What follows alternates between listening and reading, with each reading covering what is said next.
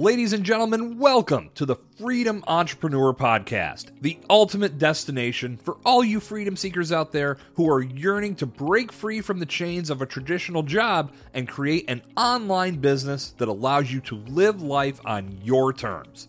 Get ready to unlock the secrets of online business, digital marketing, and be inspired by incredible interviews with those who are already living the dream. And now, please join us in welcoming your host, Lindsay Sutherland, a high-performance business consultant and a true advocate of the laptop lifestyle. Welcome to the Freedom Entrepreneur Podcast. I'm your host, Lindsay Sutherland. I'm excited to have you here today. Content creators looking to build a business, we have an interesting topic for you today, and that is one that I see a lot of people struggle with, whether they're working for themselves from home, building a brand, or they've already got a business cooking and they need to grow. And that is when to hire people, when to bring on team.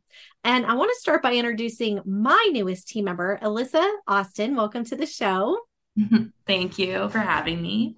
Definitely. And I'm excited to have you be a regular part of the show, because one of the things that we've kind of gone back and forth on as we start talking, we're like, oh man, that'd be such a great podcast episode. So you guys are going to get a treat listening to the two of us go on and on about different things, but relevant things. So excited to have her here now and on future episodes. But essentially, I was thinking right before we got on the podcast, Alyssa, it'd be a good time to talk about how to expand team, especially because it's a really poignant moment also to bring you on the show and to talk about our relationship and how this kind of evolved. But we've known each other, just so you guys know listening, and Alyssa and I have known each other for about 10 years. We've been friends, but actually you started out working for me. You were my nanny and then just became part of the family. And we've stayed in touch very closely over the last decade. My kids are very close to Alyssa as well. She's more like an aunt, I think, at this point. But it was recently that I was really starting to expand my brand and build out an agency where I knew I needed to have team. I was in my own space, making lists of people that I needed and wondering, what was the right next step for me. And as it turned out, Alyssa was also on her own path with a virtual assistant freelancing type of a business, and the two just came together so perfectly. It was so divine timing. It just was like, couldn't have asked for a better situation. And that's when we really started getting this rocking and rolling. I mean, that was what, 40 days ago, 50 days ago? Yeah, something like that. And so much has happened since then. I mean, look how much we've gotten done in just that short amount of time with our new partnership, I suppose you could say, like our connection. It's been amazing. So today, I just want to talk about, this is something that I know a lot of business owners struggle with. And I want to break it down for those of you who are really solopreneurs right now. You're wearing all the hats, you're doing all the things in your business.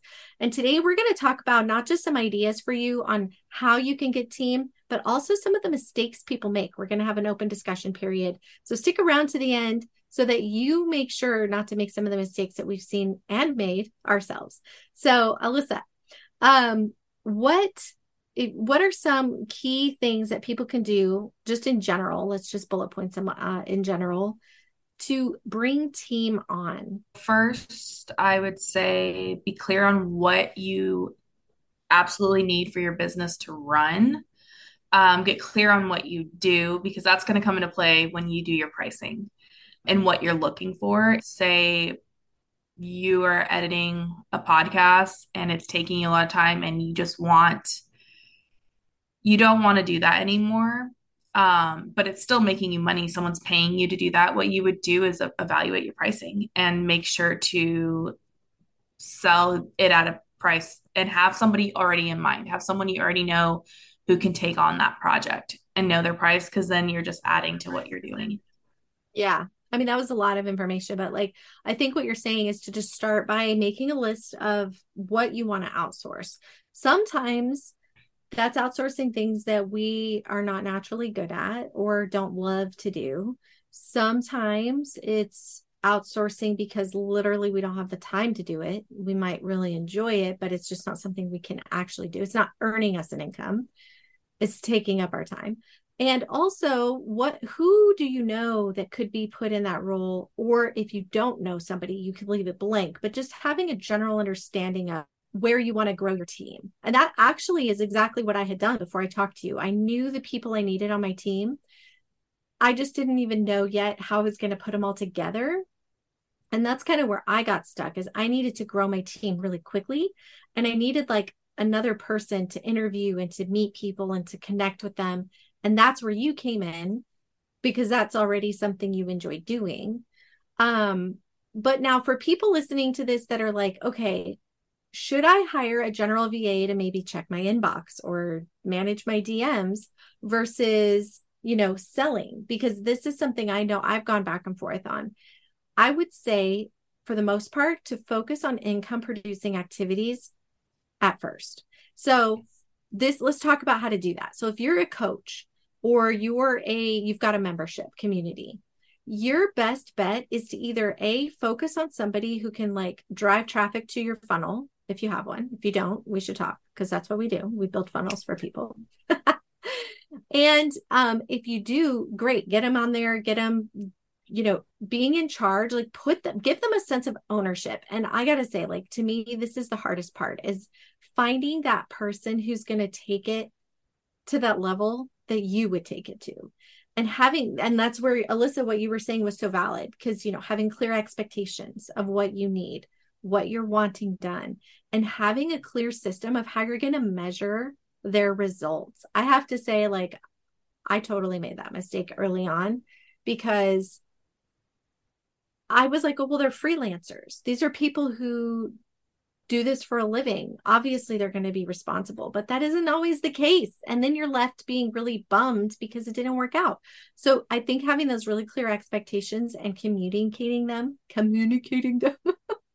clearly from the beginning is so valid, which you're really good at. You're really good at laying that out. So maybe you could chime in about some of the things that, since we've been building this team, what have you done to help make communication easier and to make it more clear on what our expectations are? So I start broad and break everything down into narrow. And I personally like doing categorizing everything and organizing. That's my specialty background stuff, but also analytics. And so everything has to have a KPI set up. I want to make it measurable no matter what the task is. So before I give out a task, so if I was going to give out sales or lead generation, I would already have my KPIs, what I want to measure, how many people they're bringing in, what the ROI is, how many people that they made contact with, things that I want to look at. And I already have it in line so that I can say, okay, our goal is to contact 100 people and I want to see how many conversions you get. That way I get like a solid base of where I might estimate how much time it takes for those 100 contacts, and then expand. Okay, we made 100 contacts in 2 hours. Let's try 200 and give us a 4 hour block, like something like that. So I can expand, but essentially focus on already having that KPI laid out, already having everything written out so that that person knows exactly what I expect. Okay. And so for anybody who doesn't know, KPI is a key performance indicator, which as a business owner, you get to decide. If you want the KPI to be the quantity, you're going to outreach to 100 people, whether that takes you an hour or 3 hours. What's actually really clever about that idea is that you can also pay based on a project. And guys, this is something I want to tell you, because some people don't realize this, especially if we've been in a W-2 world for a while. We think in terms of hourly. Oh, well, that person worked for 10 hours. I should pay them $10 an hour or 15 or whatever. But that isn't always the case. And it is an angle for you to negotiate. So what you can actually do then is say, hey, I'd like to experiment. I'm trying to grow my business. I'm looking for somebody who can do outreach. Here's what I'm looking for. Would you be willing to reach out to 100 people for, $3 per outreach? And that's, $300, or you do $1 in outreach. You could put it on that level, because you could even say to somebody, like, some people will reach out to people and it'll take them, 1 hour to reach 25 people. Somebody else, it might take them 1 hour to reach 50 people, because some people put a lot of thought into it. And then there's another level. You need to be clear about what you're expecting. Like recently, I was doing outreach for a client on LinkedIn. And I noticed when I did a search phrase that I thought was a really legitimate search phrase, I was getting a lot of people who were employees and not business owners. And after I reached out to about 50 of them, I thought, oh, okay, I need to be more targeted with this. And so having some background in what you want and then being clear about that communication, giving the person permission to come back to you and say, hey, this is what's happening, giving you feedback and inviting that feedback and making decisions based on that, like having this relationship with them. But yeah, I guess just to say, you don't have to just pay hourly for everything. Yeah. And I would also add that a lot of people don't like when I work with other people for outreach or whatever, one of the biggest things is they like that I'm prepared. Like it did take me time to prepare what I want, but as a business owner, you should take the time to know what you want. To teach them because they don't want to make mistakes in someone else's business. It does hold people back. But being open, like relationship wise, and letting people know that you are totally open to what their expertise are and fostering that relationship, growing it makes it so much easier. And they're willing to put more effort in for you as well. That's really good perspective, like from the freelancer's perspective of Yeah. what they're going through. I see that a lot with people where they ask a lot of questions. And I'm like, as a business owner, I'm just thinking like, well, don't you already know? Or isn't this your zone of genius? Or I don't know what information I need to give you. Is there something I'm missing? And then they're like really shy about asking me for I don't know what reason, but I mean, that's good to know. And so I think opening up that line of communication, not just from the expectation, but to say, also, please talk to me if you have questions or if something doesn't feel right or you think there's a better way to go. I'm open to that dialogue. Like that's really important. Okay, so when it comes to finding these people, and we talked about paying on a project basis versus paying hourly. There's another couple of things that I've seen people do to some effect. And Alyssa, I think we should do some pros and cons on these. So like, for example, trading. I see this a lot in Facebook where it's like, hey, trade threads where what can you offer and what do you need?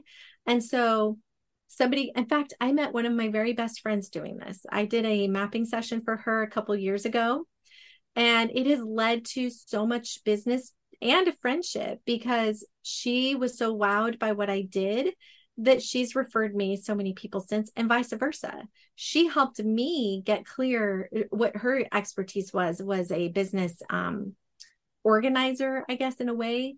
And so she helped me get really clear about my systems and my processes and writing them out. And so I did marketing, and it was a great trade. So have you ever done a trade with somebody on that level? Yeah. So what I trade personally is I'm more of a manager type organization, processes, systems, analytics.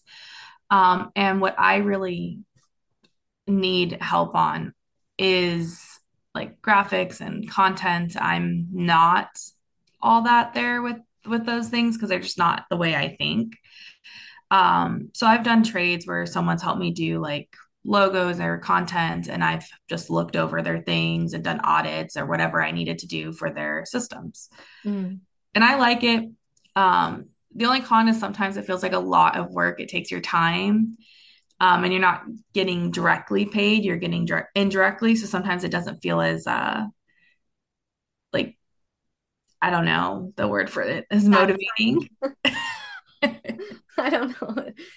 I hear you. I agree. I think that it's a good way to get started. I definitely think that. And I would also say both of you should expect a testimonial from each other on that note. I think if you get that as a final, it completes the job. Like, the job ended and you're going to provide a testimonial feedback. I think that is very valuable. So trading is one definite way to do that. And trades can happen as like a one-off, like you were saying, or they could be more ongoing. Like I've got one lady who's a bookkeeper. I do her marketing and her website design, and she keeps my books up on a quarterly basis.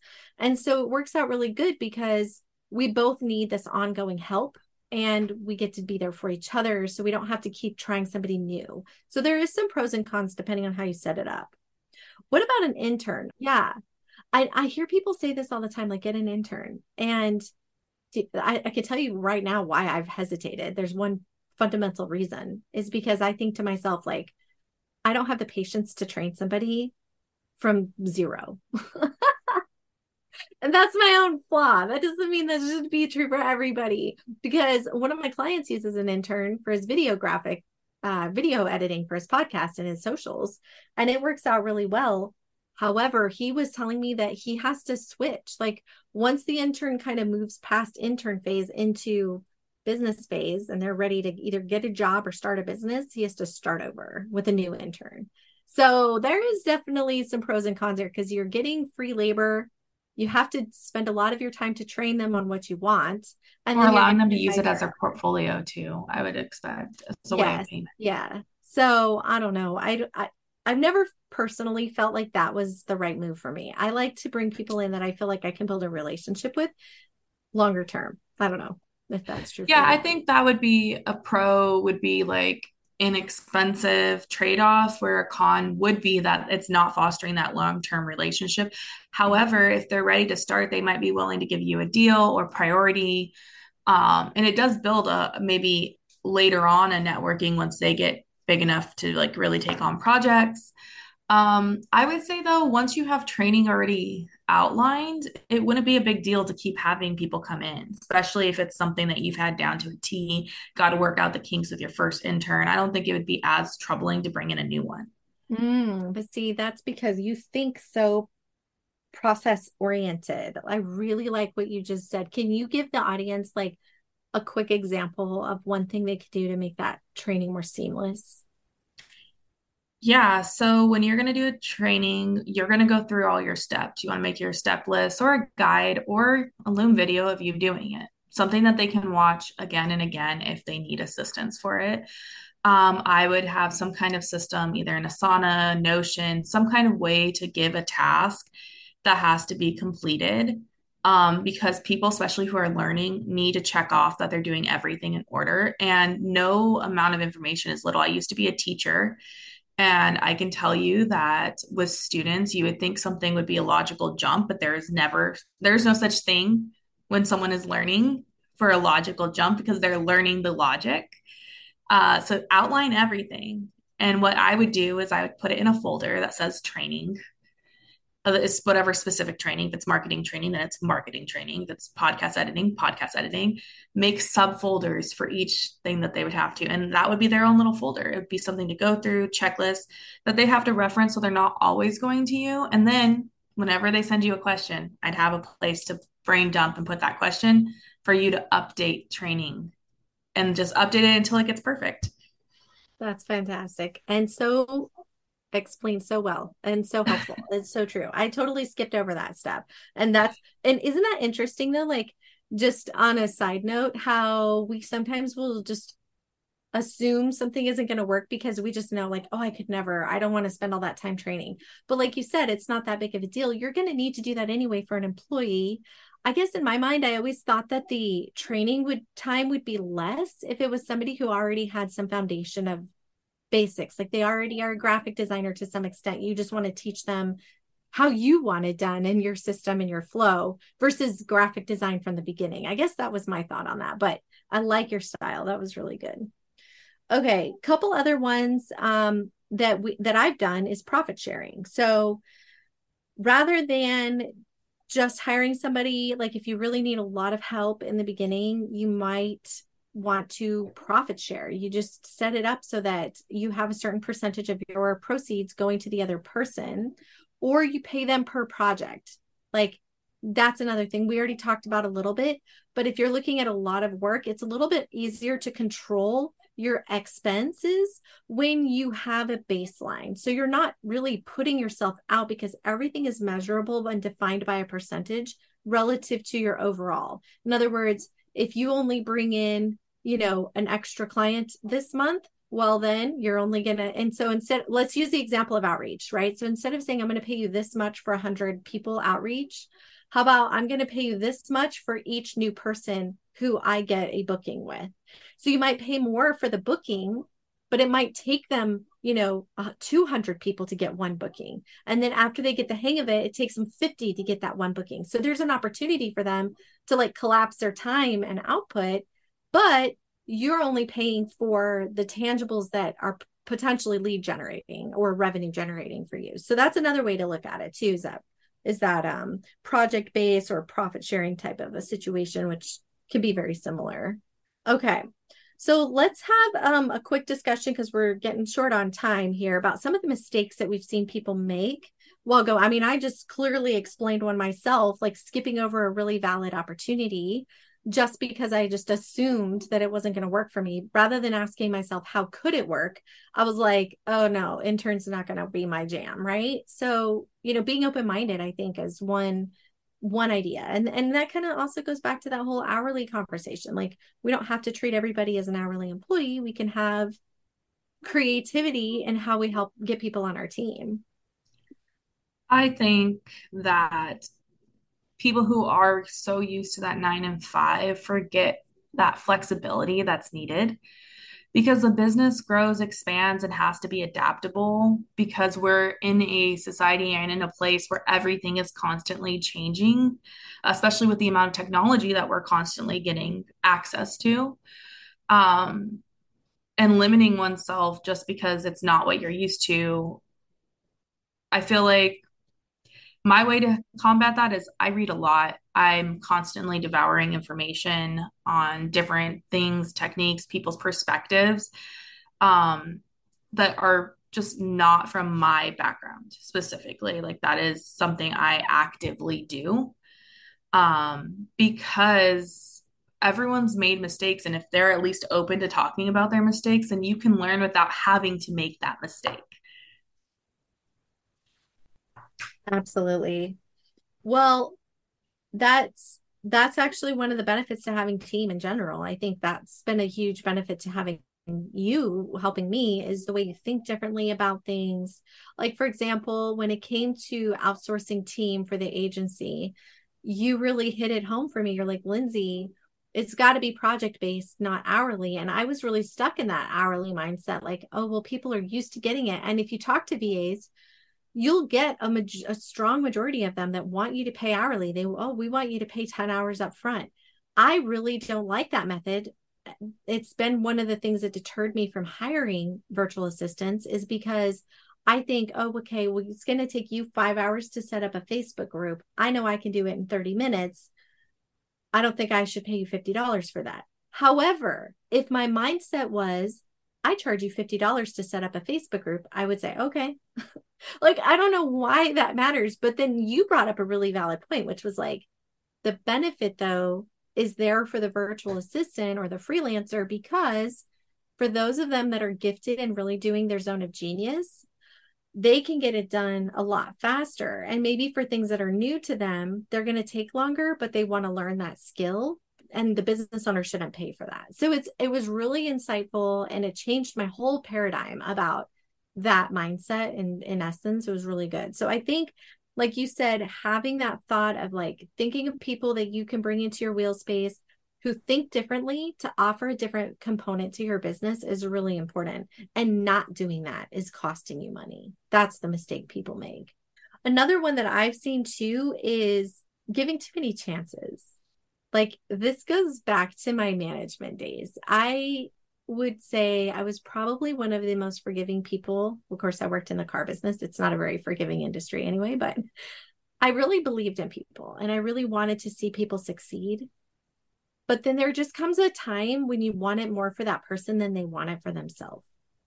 And knowing when that boundary lies and when to set that like line in the sand, I think that just says like, okay, I'm willing to give you a chance, but now you're crossing the line. And doing it obviously delicately, but clearly, I think is really important, because you know what happens when you let it go and you let it go? It's just like festers. It turns into resentment and irritation, and it can spoil And it your takes whole... the joy. It Takes your does. It takes joy. the joy. One of my favorite things about having a team is the relationship I have with my team. It's more than just the work and getting it done. Like, I want to work with people I enjoy. And so I think if I'm feeling jaded because I feel like someone's taking advantage of me, or I'm not getting what I think I was expecting, either my expectations were off or I didn't clearly communicate them. Like, it's definitely about me and I can fix it. So I think that's the thing that I would say is understanding that line in the sand and then acting on it. And also, I would say those who are hesitant or this is really hard for them because, being a people pleaser, like that is something that I struggle with is that firm no. I would say I have more authority now that I'm able to place a boundary. And you don't owe or no one should be entitled to your help or information, no matter how much you want them to succeed. And it's the hardest thing the first couple times you put that boundary, but once you continue to do it, it just makes you feel more confident and more like this is the healthy part. It's a business transaction. Business wise, you are in a business. Mm-hmm. Now, you can take on the role of friend or family, but the problem is a business transaction is transactional, where a friendship or family is a relationship that needs to be built. And at the end of the day, you have to figure out which one it is for you. Well, and I think there's a fine line. This is another thing that I see is where um, people get to a point where that line gets crossed and then they want to quit or give up on the idea of having people that, like you get jaded that one time and then you're like, well, it was a bad experience. I don't want to do it again. And so then you get stuck back in that rut of doing it all for yourself. But it is hard to let go, especially for somebody who's a solopreneur who maybe is working in like a really condensed time frame. So sometimes it'll take me 1 hour to do this thing, or it'll take me 1 hour to teach somebody else to do this thing. I'll just do this thing myself, right? But really, it's not about the 1 hour. It's about the future hours that it's going to save you by having the other person to do it. So letting go of some of that control. However, when it doesn't get done the way you want it, having that expectation that it's going to get done the way you want it done that first time, that is so hard. I think, to be honest, and especially for content creators, because a lot of times our business is our brand. It is us. And so when people on our team are not,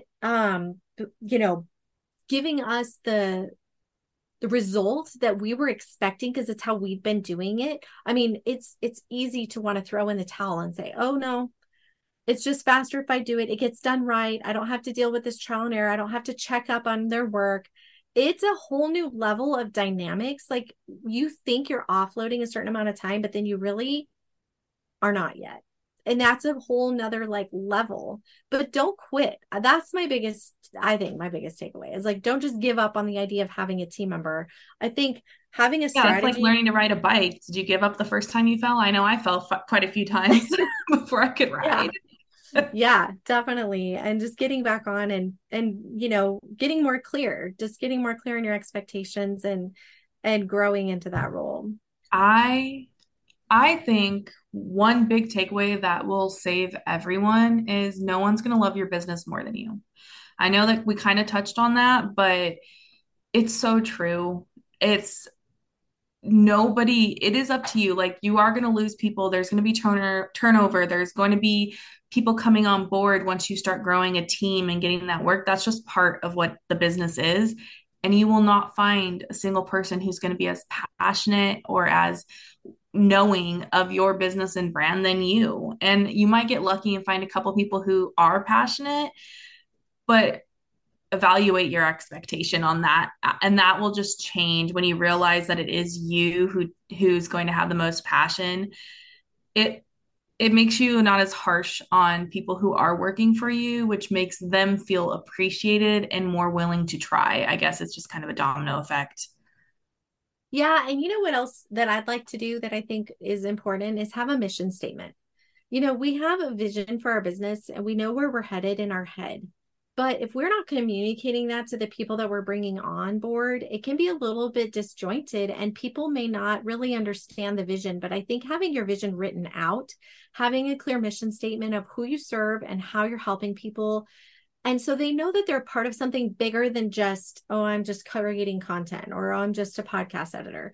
No, you're a part of the mission. You're here to help take my message and reach the world. Like, this can't happen without you. And when they feel like they're a part of something, then they're more willing to A, want to get it right, and B, want to be a part of it for the long term, which I think is the hardest part, is the turnover, dealing with the turnover. So lots of good things here to really think about. Yes, absolutely. And then one thing too is with your mission statement, as well as avatars, avatars will change throughout your business, but your mission statement should be something that is crucial. It doesn't change, but things that do change, like I would have a clear list. What isn't going to change about your business, your core values, your mission statement, what makes you you, versus things like your avatar, your offers, your products. Those things might change depending on demand. Having a clear distinction. That's so good. That's funny. I was just talking to another podcaster this morning, and we were having this similar discussion. She said, I've just, over the years, I've let my brand evolve as I've evolved. Like, when I have a self-growth leap, it affected my brand. And she's like, I'm at a point now where I want to treat my brand as the entity that it is, rather than an extension of me. It's a business. I need to be able to grow and evolve, and my brand doesn't have to grow and evolve just because I did. She's like, I was looking at Brendon Burchard and Jenna Kutcher and all these big names, and she's like, their business is their business. Who they are is who they are. Like, they're separate in a way. And I think that's a really dynamic takeaway. I think it's a really good point to leave, like, bullet point to end on, because it ties right into what we're saying. Every trickle effect down, like, to hire team, your team member is helping you execute your thing, but they are not your brand. Your brand is your brand. It stands alone. Like, that is so awesome. Yeah. And having those in place it just helps. Have them in place regardless if you're going to hire someone. And once you do those things in place, having those systems, the mission statement, everything just makes training that much easier. Yeah. So true. All right, guys. Well, if you are looking for help in your digital marketing, whether that's podcast editing, social media management, blogging, etc., our company, Cheerfully Digital, is here to serve you, content creators who are looking to make money with your content. And this can go into a lot of different ways, but it starts with a strategy session, which, by the way, right now you can get one for free, where we can talk about your brand, talk about your vision, where you want to go, and how you can convert your content into a money-making machine. You can connect with me at lindsaysutherland.com. You can book the appointment right there, and we will do a business breakthrough strategy session for you at no charge. And then we can discuss what it would look like to work together if you want to help, if you would like help facilitating, actually executing on those strategies. Until next time, stay motivated, stay focused, and remember that the power to create the life that you want is already within you. I'm Lindsay Sutherland, and I'll catch you on the next episode of the Freedom Entrepreneur Podcast. Thank you for joining us today. If you enjoyed this episode of the Freedom Entrepreneur Podcast, make sure to subscribe, leave us a review, and share the podcast with your fellow freedom seekers. Together, we'll inspire and empower countless individuals to live life on their own terms.